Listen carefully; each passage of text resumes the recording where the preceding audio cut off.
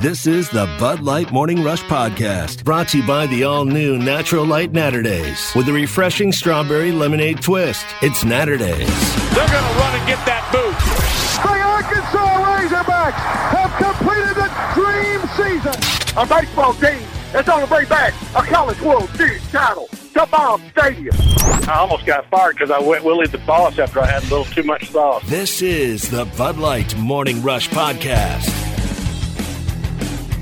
Please, Mr. Kraft. Easy now. Please, Mr. Kraft. Can I have a day off? And Ebenezer Scrooge over here decided to bless me with a day off. We'll see. We'll see how the rest of this morning goes. Yeah, because you have the power to change your mind on that matter, but hopefully that does not happen. Veto power. That's right. Well, because I always, what was it? I learned this a long time ago from one of my bosses. Always reserve the right to change your mind. You had a boss once? Yes. But, yeah, I live with her every day. Hey-o. Always reserve the right to change your mind. Yeah, I'll give you a yes, but I reserve the right to change my mind at some point in the future. Okay, well, then I will at least take that for now because I'm really excited. I get to go to Jimmy Buffett tonight. Both you guys are going to see, I know a lot of people going to see Buffett this weekend. Nothing wrong with Buffett at all. I mean, Buffett's a legend. Yeah. Not my, there's a lot of concerts I want to go see, particular musical performers that, hey, if they're in the area, I'm going. Buffett's not on that list for me, but I can certainly understand. Mm-hmm. I guess what I understand it and don't understand at the same time because it's kind of a generational thing. This is more my dad, your dad's generation, but at the same time, I totally get it because you say, well, Kraft, you've been to a dozen James Taylor concerts, and that's the same thing. Mm-hmm. I mean, not that Jimmy Buffett and James Taylor are the same thing, but they're in the same era. Right. So I get it. I get why someone of your age would be inclined, and I think kind of like it is with James Taylor for me, it transcends generations. It transcends the decades of age. Buffett's one of those acts that also does it. That really didn't fall in. Well, what kind of act is he? Well, he's not. He kind of falls in his own category. Yeah, kind of like James Taylor. He kind of falls in his own category. He does. He plays. Yeah, he plays the acoustic guitar more often than not. He likes to talk about beach stuff. He has the little rain drums that he bangs on. I mean, yeah, it's more one of those things. But so you're going to see him in Little Rock? That's right. I know some people that went. I think he's in Tulsa last night. Mm-hmm. And then Ty, instead of going where it's convenient, like Tulsa or Little Rock, he's going to drive to Albuquerque or whatever tomorrow. Dallas, somewhere and seem. Somewhere west. Yeah. Why didn't you go somewhere closer, dude? Dallas is like 4 hours from here. And it's, like Little Rock's like an hour and a half. It's on the weekends. Tulsa's like an hour and 45. I don't get weekdays off, so. Yeah. Well, he's making the rounds around in this region, too. But, Tom, you mentioned the generational thing. That's the main reason I'm going to this concert because me and my brother were taking my dad. That was his birthday gift. That's a great gift. Father's Day gift because it's coming up. Miss my dad every day was one of the great memories I carry with me is us, me and him and my brother going to James Taylor concerts. Yep. So I totally get where you're coming from. Yeah, and what's get it. And what's funny, and not to get morbid about the whole thing, but my father is such a big Jimmy Buffett fan that he has made it known at his funeral. He wants one particular harbor by Jimmy Buffett played, as well as The Last Man Go in Paris. That's like what he wants. No other songs. He doesn't want, any church hymns or, anything. He wants Jimmy Buffett played. Unfortunately, Dad did not make it known, but I had enough of an idea. We played 3 James Taylor songs at his service. Really? So which 3? Let's see. It was Fire and Rain, Going to Carolina in My Mind. Of course, yeah, I gotta have that one. And I believe Mexico was the other. I can't remember which of the 3 we chose. I know Going to Carolina in My Mind was like number 1. Fire and Rain was one of his favorites. And then we also kind of acoustically sang, or not acoustically, that ain't the right word. Acapella? Acapella sang You Got a Friend. So very nice. Okay.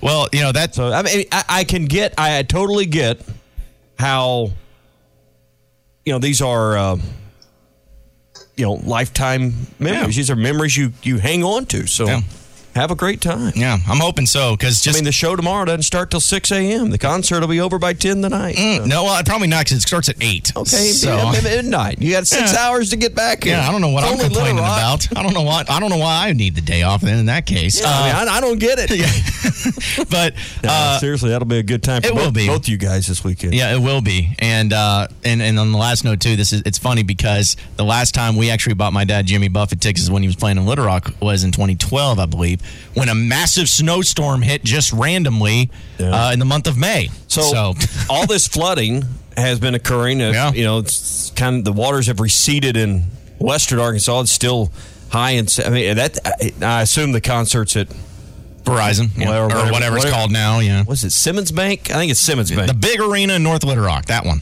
What about parking? Because a lot of that parking is right there along the river. Yeah, and a lot of the restaurants that you like to go to that on the Little Rock side, and then walk across that. Which one's that's not the big dam bridge because that's not where the dam's at. No, I don't know what they call that bridge as you walk across, but you can eat in Little Rock, walk across the bridge, go to the concert, walk back. Yeah, kind of deal. Yeah, parking's always a nightmare when you go to. We'll just call it Verizon so everyone knows what we're talking about. Right. Oh yeah, it's always a nightmare, but. And now I'm just saying you take away some of that parking because I know some of it's underwater right now. That's right. But I thought ahead. I bought me a parking pass. So I'm ready to go. Look at you go. I know. Spared no expense on this trip, Tommy. Even got me a parking pass.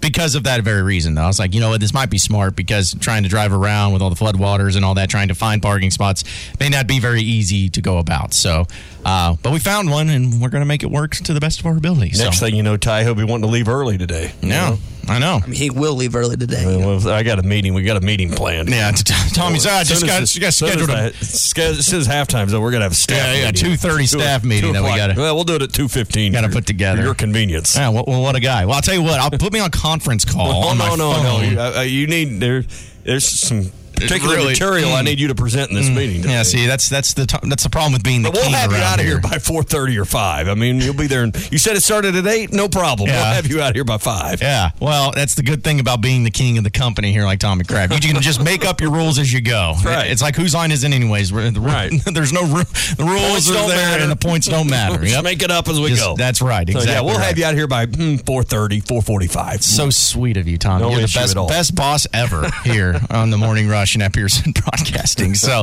but of course, with it being Jimmy Buffett concert tonight, just rumor has it that there'll be a few songs in the show this morning, just showing some homage to Jimmy Buffett. Don't inhale any secondhand smoke either while you're down there. Nope. But what about land sharks?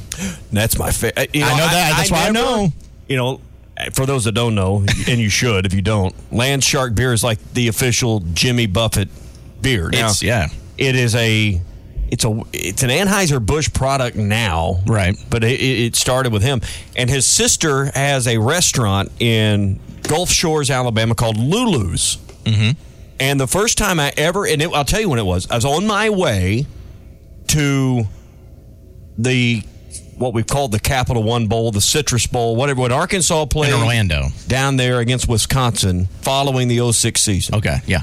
We stopped and spent the night in Gulf Shores because we drove, and we ate at Lulu's. And they said they had this Land Shark beer, and it's coming out of it at that time. Yeah, let's try one. And the bar, and this is the part you need to listen to. The bartender, she says, "Would you like a loaded Land Shark?" Well, my ears perked up. Well, I might. Tell me more. Tell me more. What makes it loaded? The neck on a glass bottled long neck. You take that, and we're giving lessons here on the morning show. So we do. And you take a citrus rum, in this case, a Bacardi Limon, lemon-flavored rum, and you fill that neck up with it, put the lime in, you turn it up, and then you have yourself a loaded Land Shark. Well, I'll be. And they're nice. How many loaded those? How many loaded Land Sharks? You don't need. It's actually a money-saving deal. If it's $1 more for that, you don't need nearly as many if you'll load them. So up. not only is it great, but you save money. Everybody wins. It's a win-win deal. It's a whole win-win situation. So brought that recipe back with me. Excellent. Well, I will. Now we'll spread the word, and all the friends that's going to be down there that I know, I'll let them know about it. That's my favorite beer in the world, but they don't make, nor should they make a Land Shark Light, but Well, it's like $2.40 a bottle, calorie-wise. Can't drink it all the time. Yeah, those are one of those. It's a special occasion beer. It's not the price; it's the calories. Yeah, that's like your dessert beer, if you will. If you don't want dessert of ice cream, just have a dessert with the Land Shark. Speaking of ice cream, we were way off. We were way off our plan this morning already, but that's fine. Had our first batch of homemade ice cream for the summer. You wonder why I struggle with my weight? My wife She made homemade peach cobbler. Oh my gosh! But no canned peaches here. You're talking about fresh peaches, homemade peach cobbler, and homemade ice cream. You can't say no to that. You suckered me in. I can't do that either. If it's that, I'm done. I got to eat it. I don't care. Satan and hookers are less tempting. What is more tempting than homemade out of the oven? Walk in the door, you can smell it cooking, and homemade vanilla ice cream.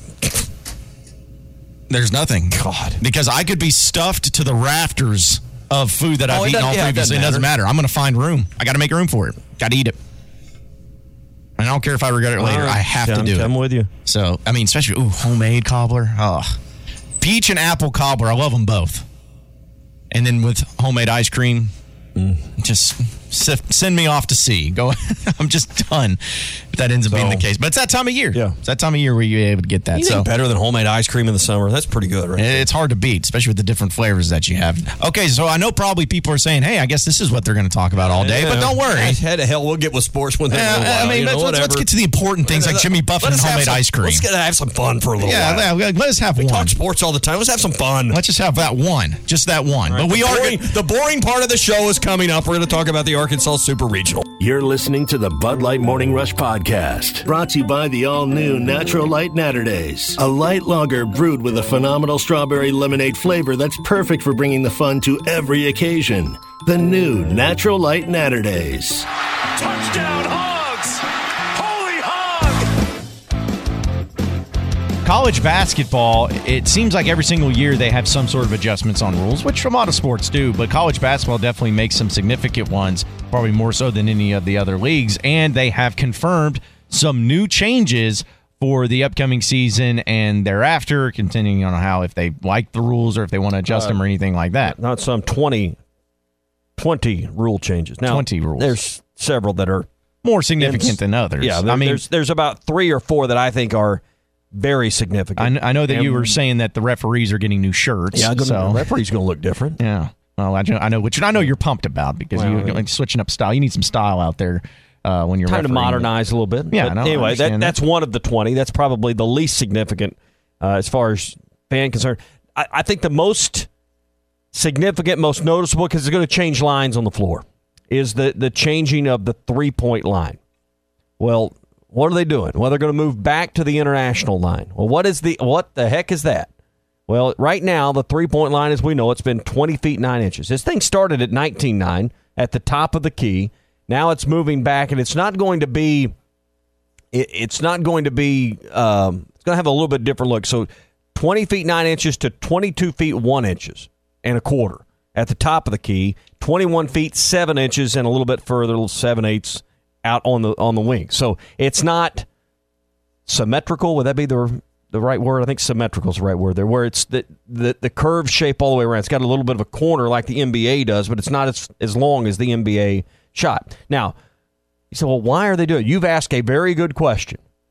Isn't this game about getting more points?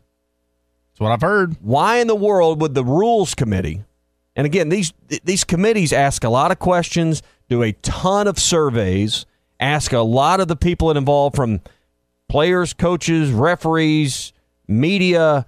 There's a lot of people that they take their input very seriously and weigh all of this. They experiment with these things in NIT games, preseason games. This isn't done just on a whim because 8 or 10 people got in a room and voted. That's not how this stuff goes about, all right? The reasoning is that there is some concern about the 3-point shot being too prevalent in the game, number one. Mm-hmm. And it opens up more space. Now, where have you heard the word space a lot? Eric Musselman. Here lately. But here's the rationale. I've got the NCAA sent me all the rule changes yesterday. I got this email. The rationale for moving back the 3-point line is to make more lane available for dribble drive plays from the perimeter. They want to curb the trend of 3-point shooting that's becoming too prevalent in the college game right now by making it a bit more challenging while at the same time keeping the shot an integral part of college basketball. That is absolutely spot on. This game has become about two things: make a three or get a dunk. There's nothing in between. But why is that bad? Because I mean, that's what the NBA's become. Why is it when it say the 3-point shot has become too prevalent? Why is that a bad thing? I think the more you move, I think that the rationale here is the more you move the 3-point line out a little bit, it creates more space, and there needs to be more offensive space right now, more spacing by requiring the defense to defend further away. The more you bring the defense out of the lane, because right now the lane gets packed. Two things about this: they want to reduce physicality in the post. Everybody thinks this is a physical game. Basketball is not a game of physicality. They're trying to reduce that, particularly in the post. So if you push the 3-point line out further, you get the defenders further out on the floor. That cleans up the lane and opens up driving lanes so that you can have more of that. There is no mid-range game in this sport anymore. I think they've yielded on that a little bit. But this is a good compromise. Not going to the NBA line, but going to what's known as the FIBA line or the international line. Creating space by forcing defenders out further. Okay. See, well, and that makes sense. I was just looking at it because when I hear that the 3-point shots become too prevalent, to me that makes it sound like the 3-point is a bad thing. Like they don't want so many people taking so many threes. This has been done in the NIT, probably something we didn't pay enough attention to the last 2 years. So this is not something that they have, as I said, have just thrown together. Yeah, hey, let's take a vote here, and 7 of the 8 people said aye, and this is what we're doing. That's not how this stuff goes down. So that I think is one of the things people will pay the most attention to. The other significant rule change is offensive rebounds in the front court. No longer is the shot clock going to reset to 30 seconds. It's going to go to 20. I'm for this rule. And that's to give more possessions. And why would you need 30? You get 30 on a defensive rebound. Well, it's because you get 10 to bring it across half court. You don't need to bring it across half court, so why need 30 now? Now, you say, well, that's not a big deal. Well, it's not a big deal till there's 40 seconds to go in the game. Exactly. And now it's a big deal. It changes end-of-game strategy significantly. Because it no longer it no longer gives you the extra time where the shot clock could be turned off. If you get an offensive rebound with 19 seconds left, the shot clock's still going to be turned off. So, like that factor, it doesn't really make a difference. But, like you said, Tommy, at the end of the game, when it's under a minute, that can be very significant. Yeah. This is like one of the rules right there, which I know that it's about more possessions and all that. But I think this might be my favorite one because it's eliminating that extra 10 seconds and can get more possessions. And it makes sense because you don't need that extra 10 seconds if you're already in the front court. And the rationale the committee provided was to continue to enhance the pace of play since a full 30-second shot clock is not needed when the offensive team is already in the front court. So what we just said. Right. So no need in doing that. Now, some of these changes you'll see most of these changes you're going to see it immediately at the Division I level. What we're watching on TV, what we're going to see at Bud Walton Arena. Smaller schools are going to have a little more time to implement some of these changes because relining a floor is not as easy at a Division II or III school, and may not be in the current year fiscal budget, right? Or whatever. So smaller schools are going to have a little more time on some of this. The other thing that's going to change, head coaches have not been allowed or permitted to call timeout during live ball play. The last 3 seasons, I believe it is, 3 or 4 seasons. Head coaches are now going to be able to request to be granted a timeout when a player of that team has control of the ball in the last 2 minutes of the second period or the last 2 minutes of any overtime. I'm not wild about this rule, but it's the officiating standpoint. This is to allow the head coach to request to be granted the timeout specific times of the game. The problem's going to be when it puts the officials in a box here. Because now are you going to be watching the play, watching the clock, and trying to figure out when you can and cannot grant that timeout? When there's a minute 58 left to go in the game, and the guy's in a trap in front of his coach's bench, this is where the officials are going to be put in a tough situation in a few plays that you're going to see throughout the course of the year. Couldn't there be some sort of I don't know. I don't know if this is going to be the case. Because your eyes can't be in 2 places at once. And it's, hey, you got to have clock awareness. You got to know when it is. But there's going to be an instance somewhere in the season where someone thinks they got the shaft on this deal because of the time had rolled under 2 minutes and you didn't do it. Well, can it be something to where the referee or the official will automatically grant the timeout no matter what, and then if they look up and they see the time, they're like, oh, nope, that's a technical type thing? Couldn't they do that? No, they're not going to do that. But what this is going to require is the other officials on the floor having increased clock awareness and helping their partner out. But there's going to be situations where I see scenarios where this is going to create a problem in college basketball in a critical situation. Yeah. Oh, it guarantees. Right around that 2 minute mark. Guarantee it will. Let's see. There's going to be more monitor reviews. I know y'all are all happy about that, but they're going to add to it. I think this is significant. Let me find this here. With basket interference, is going to be reviewable late in the game now. Well, one that I thought that, it's maybe not, it's as, because you don't really hear about it, but the fact that the panel is proposing that players will be assessed a technical foul for using derogatory language about an opponent's race, ethnicity, national origin, religion, gender expression, gender identity, sexual orientation, or disability. Yeah. They're going to be... argue with that? Well, I don't know. Depends on the degree of what's said. Well, yeah, it's the degree, and also, I don't know. That's a long list of things. That's like, okay, so I don't know. I think that's going to cause a problem too, because someone's going to get assessed a technical, and they're going to lose their minds because they're going to be like, I didn't say that, or that's not what I meant, or that's not what you heard, whatever. I don't know. I feel like this is going to be. How about just keep it classy, San Diego? That's what I thought the rules were. That's what it already was, hey, keep it classy, but there's a certain line. A lot of this has already been in the rules. It's just not enforced. I'm telling you, some of the things you hear out on a basketball floor. I'm sure. Make you blush. And, it'll be interesting to see how the enforcement of this is, because there's going to be some technical fouls that come out of left field, and you're going to wonder, what was that about? It's going to be falling. And these are Class A, not Class B technicals, too. So... But just looking through here, you'll like this one, Ty.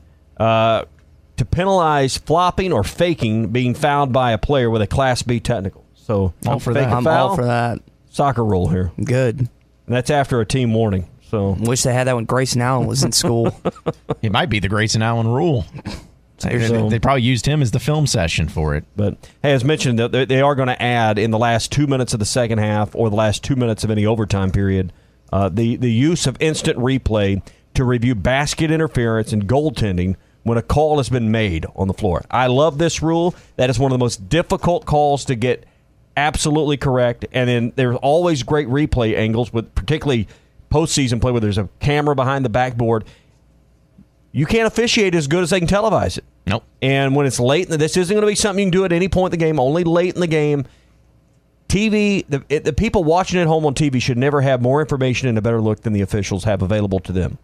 And you're talking about trying to officiate a fingernail touch, the touch of a fingertip 10 feet in the air from 28 feet away. Not always going to, and you only got two officials that generally can help on those plays. The guy underneath the basket, the lead official, is generally, unless he's way wide, no help on that play. So I love this change, because if you have, particularly at the highest levels, good television, good replays, you got a chance to get the play right. And I'm all about let's just get it right. Yeah, I think everybody is to an extent, but as long as it doesn't take too much time away from the game, that's where it comes into play. Why is it we can pause a game and have a 4-minute television timeout? Coach can call timeout. They can have a timeout and have some kind of game out on the floor, and that can last 3-4 minutes. We can have we have 8 built-in medias. No one boos that, but the officials stop the game for 20 seconds, and the whole place wants to come down. Because the officials want to stop the game and get the call right. I don't get the mentality. Because no one likes the refs. Well, but without them, I agree with you. I'm just giving you an explanation. I'm just saying we stopped the game a whole lot already for lesser reasons. Right? Yeah. We have 8 built-in media timeouts, and then each team gets their designated timeouts. I agree with you. That's 8. Just telling you. At 16 times, the game can be stopped. No one boos when the timeout's called. You're keeping up their team. But you stop the game for 30 seconds to get a call right, and It's the end of the world. I know. I listen, I agree with you, but I'm just telling you like it is. People just don't like the officials. That's where it's at. So just trying to get it right. You're listening to the Bud Light Morning Rush Podcast, brought to you by the all-new Natural Light Naturdays, the new beer of the summer, with a refreshing strawberry lemonade twist. Naturdays, fun for every occasion. They won't catch him. Alex Collins is going to take it all the way to the house. I wouldn't say you were caught because it's not like you were against it or anything, but you watched the softball College World Series. Yeah, the Women's College World Series. Yes, okay. I just want to make sure I get the title Let's get right it there. correct. Yes, the Women's College World Series. I want And the Me Too movement down here after. yeah, we don't need that. We don't need that.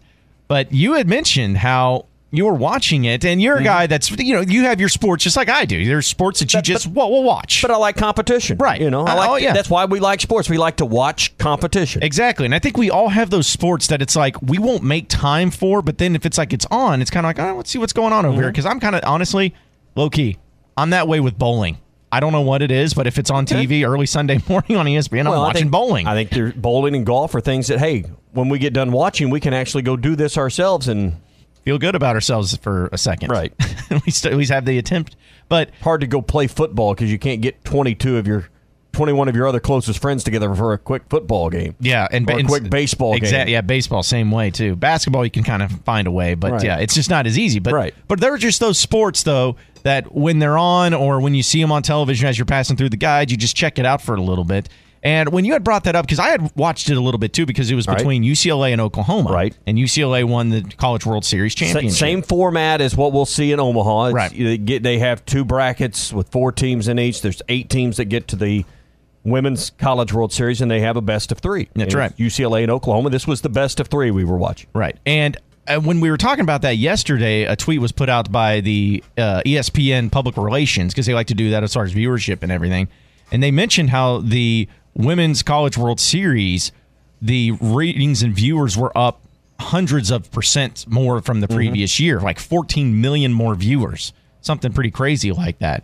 And, when you see stuff like that, there's a lot of factors that go into it. And I know TV ratings aren't everything as far as where a sport is at in its popularity. But I started looking at it from the perspective of something like softball that's going on, and then looking also at college baseball, too, just over the growth over the past 10, 15, 20 years. And it started making me wonder what makes a sport become as popular as, I don't think anything's going to touch the NFL. I just don't, at least in my lifetime. Not anytime soon. Unless they really just start making some serious, crazy changes that take away from the game. I would argue that the NFL is not the most popular thing here, but we don't live in a home market. Right. I would argue that college football and 100%, particularly Arkansas football, is the most popular thing here. So when you say the NFL is the most popular, I agree with you, but that's on a national scope. That's right. But NFL, though, even if you're just ranking the leagues or the sports that people care about in this state or that they rank most popular, NFL's still going to be up there in the top 2 or 3. Yeah. Yeah, because it's football. It's football. Yeah, and it's football at a high level. So I don't think anything's going to touch those sports and their popularity, at least not anytime soon. But seeing just how something like college baseball has grown, and seeing something like softball and the Women's College World Series and seeing the growth of it, what makes it get to that point? Here's what I wonder, just having this conversation, not giving it a great deal of pondering. Is it the fact that now youth softball is more readily accessible? I mean, my 7-year-old played when she was 5, and just wasn't for her. She didn't like all the standing around in the field waiting on someone to hit a ball her way. I mean, but there are youth and kids from age 5 up playing softball, and now you can play softball at the high school level. I think volleyball is another sport that's going to take a tremendous jump in popularity. Soccer the same way, because I think we all gravitate and like to follow and like to watch sports on TV that we once played. And not everybody can play football. Not everybody played basketball. But, everybody now has a sport or an avenue or something that they can be involved in as a youth and as a kid in high school and be on a team. And I think being on a team is one of the most important things you can do to your growth. And now that, when I was going through, there was volleyball, but there wasn't softball. And they just brought back baseball. The high schools in Fort Smith didn't even have baseball when I was going through. Brought them back like my senior year, or right after my senior year.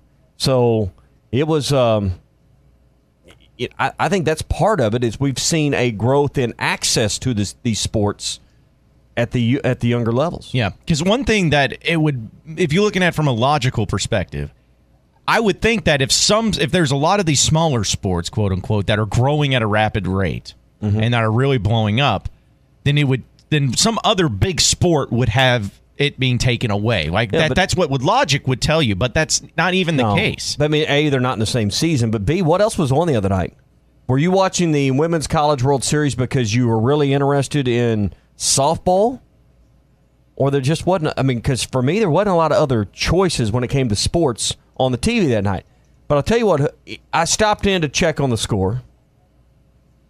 And what drew me in is there was a home run or an exciting, I don't remember exactly what, but the energy, television did a great job on that event of capturing over in Oklahoma City the energy of that event. And the way the teams were chanting and rooting for their teammates, and then when someone hit a home run or scored, the whole dugout unloaded and they came out and they congratulated. There was seemed like a higher level of energy around that broadcast than you see. You certainly don't see that in a baseball game, where the whole dugout empties out, other than a game-winning home run, a walk-off type situation.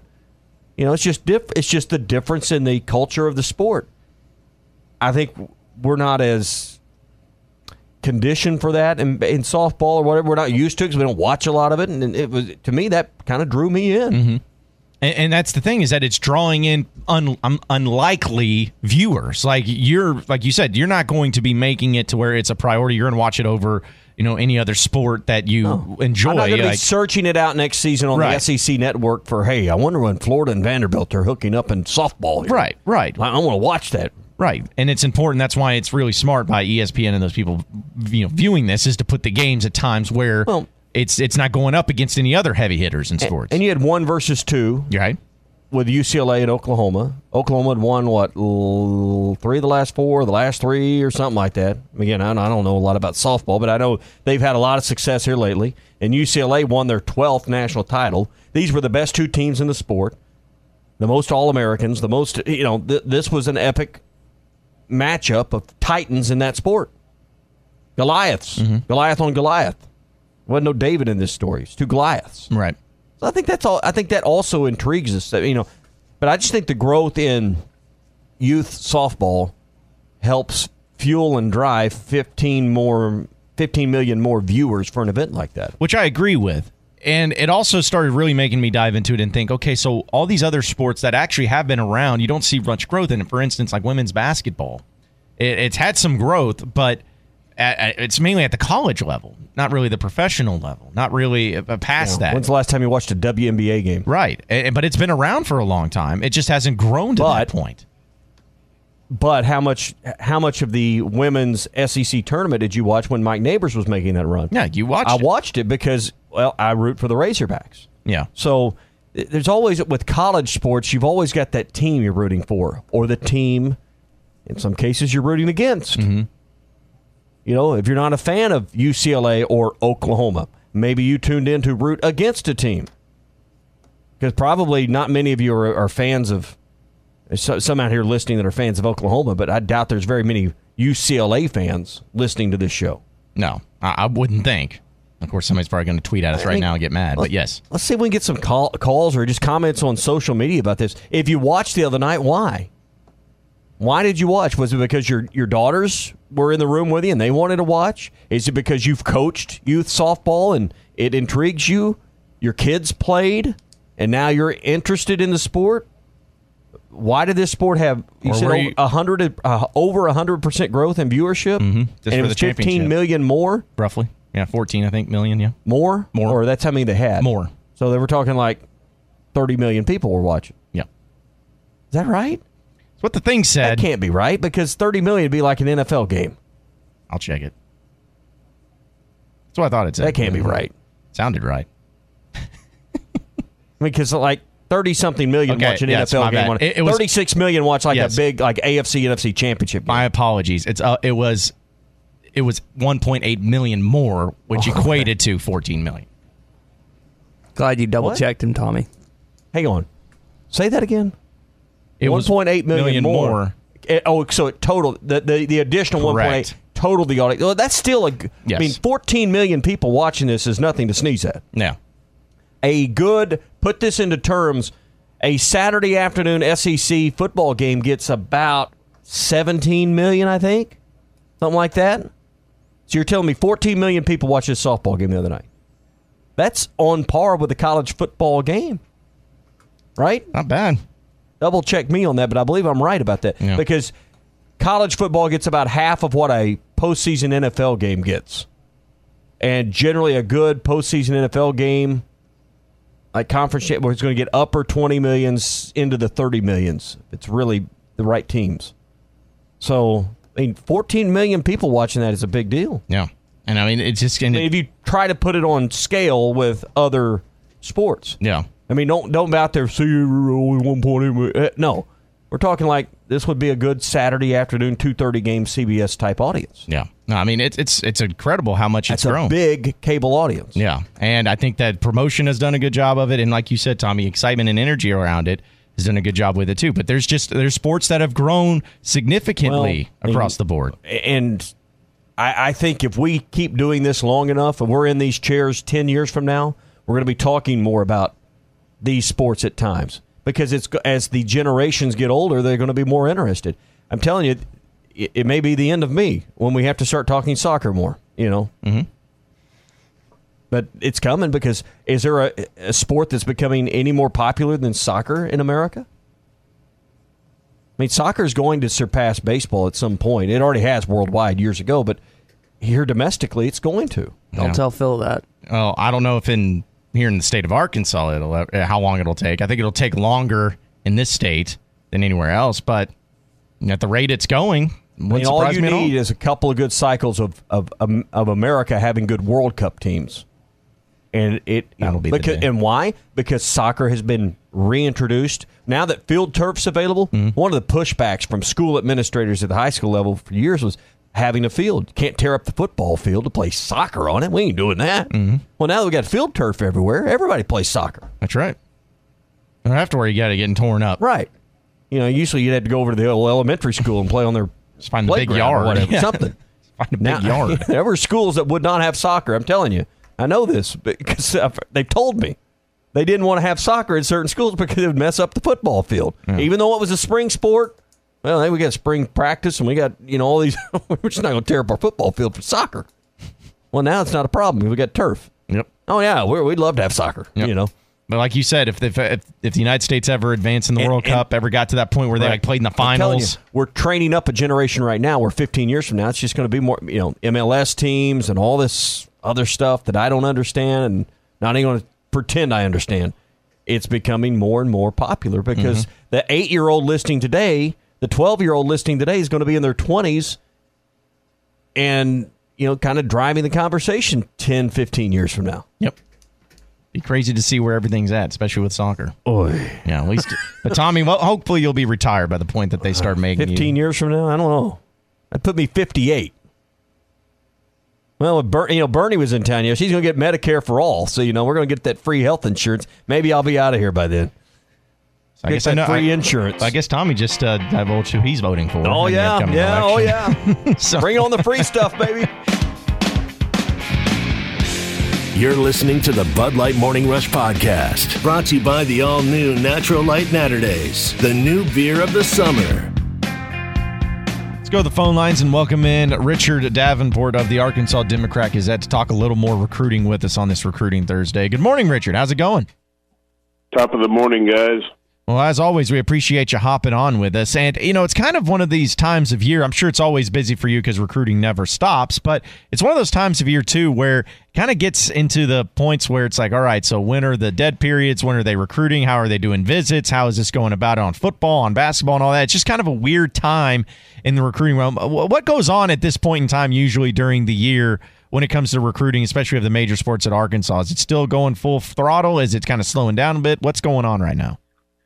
No, still going full throttle. You're going to have some official visits for football next week. June the 12th through the 14th.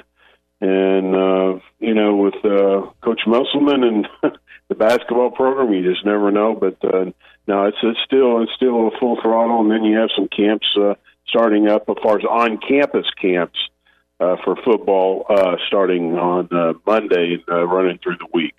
I know we talk mainly 99% of the time about basketball and football recruiting, but also it's a critical baseball recruiting time because you just had the Major League Baseball draft and you're trying to figure out which players are going to have to re-recruit. I know you focus some on that, but not a lot. But any headlines, anything we need to really be aware of that the casual fan may not be paying attention to because we're focused on Ole Miss this weekend that has come about as a result of the draft or we need to be thinking about with baseball recruiting? Well, you're right. I dabble in it a little bit, but not that much. One thing that you can, you're referring to the draft. I mean, from what I can tell, Arkansas came through pretty good there as far as the signees and some of the guys that are committed to them. I don't think they had anybody in the top 10, and usually, early rounds is when you really got to worry about somebody maybe, signing and not coming to school. But it appears, just a little bit that I've noticed. And again, like you said, I don't dabble in it that much. It appears that they're going to come out of this pretty good. I mean, as far as not losing anybody, at least that I can tell off the top of my head, as far as to the draft. Speaking with Richard Davenport of the Arkansas Democrat-Gazette right now on the Morning Rush. Richard, I want to ask you about this Jacoby Criswell situation because it's a weird thing where in the state of Arkansas you have a high-level recruit, yet it doesn't really seem like it was a fit. I don't know how much recruiting went into it, but either way, he has committed to play at North Carolina, and Arkansas obviously having some targets at quarterback and quarterbacks already on campus. It just makes for kind of an interesting situation because it's hard to tell Razorback fans one of the best players in your state is not coming to your school because there may not be a place for him. What do you make of this situation about him going to North Carolina? And is this something that Arkansas coaches maybe should have been more on and tried to get him to come to Arkansas? Hey, I've always said, previous coaching staffs, and I'll say it again with this coaching staff, each staff has to evaluate and figure out if a kid is a fit for their program or not. For whatever reason, they weren't as high on Jacoby as maybe some of the other schools that were recruiting him. And I think when it's all said and done, you're probably going to see obviously Jacoby at North Carolina and probably Chandler Morris at Arkansas. And for people who think that Chandler Morris is just coming to Arkansas, if he does in fact go to Arkansas, I think he will.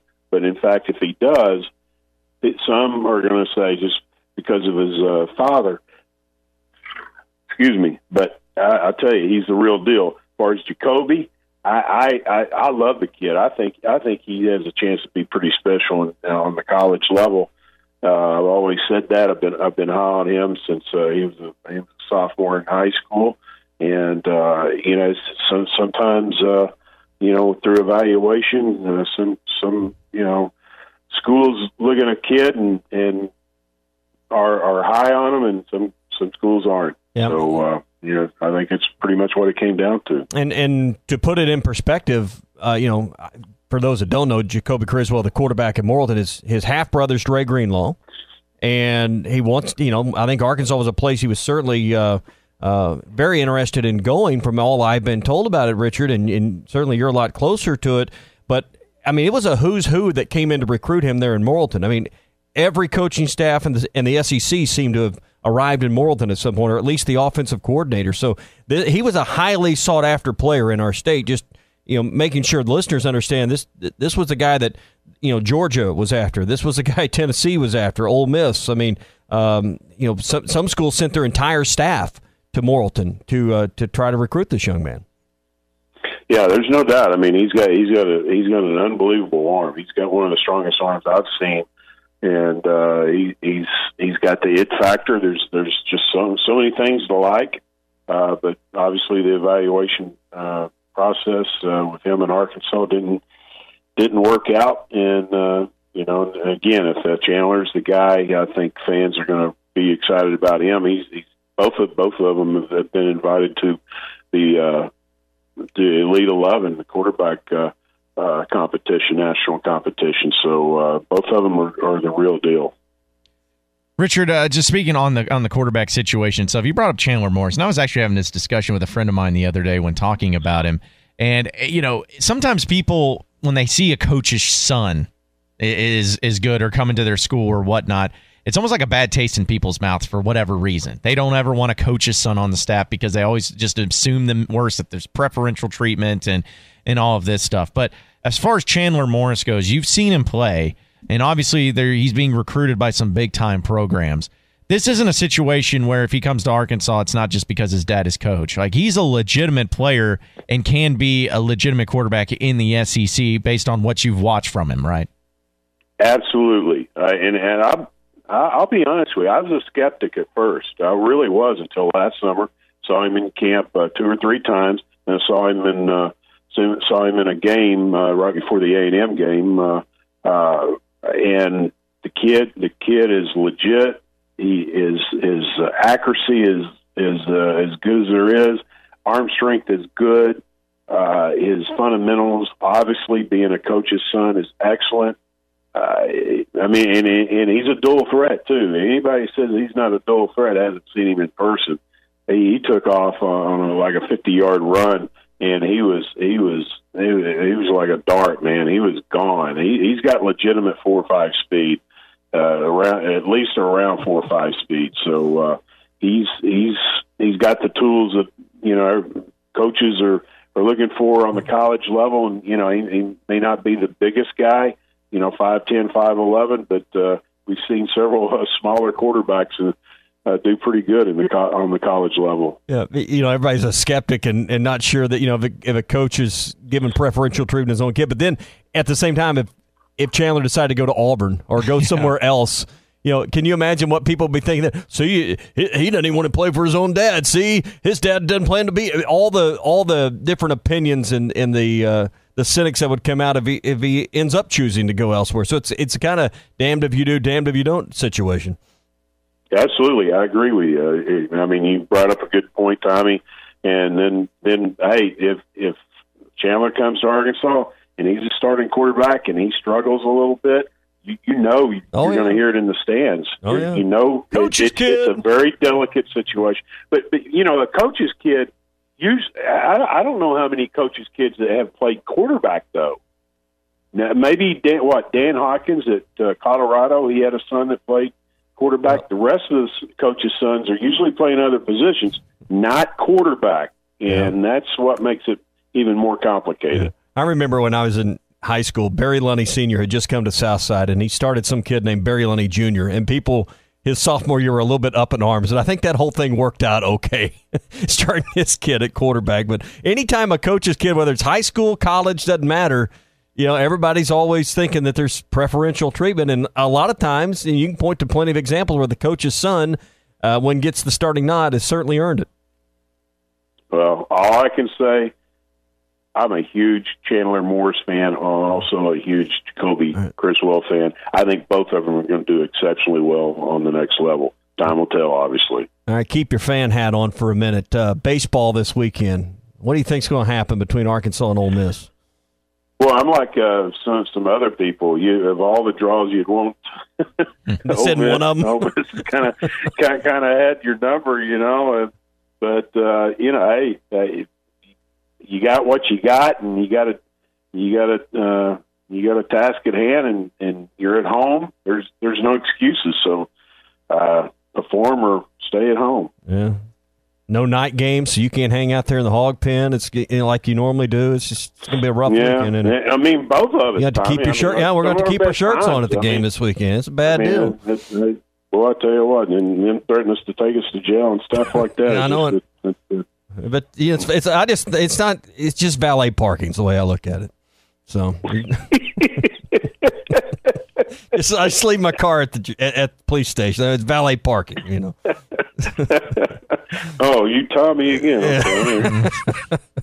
All right, well, have fun at the ballpark this weekend. We'll talk to you next Thursday. All right, buddy. But one thing you do well, Tommy, you tip well, even the valet. Absolutely. Absolutely. Appreciate it, Richard. Right, they'll turn the air conditioning on for you that way.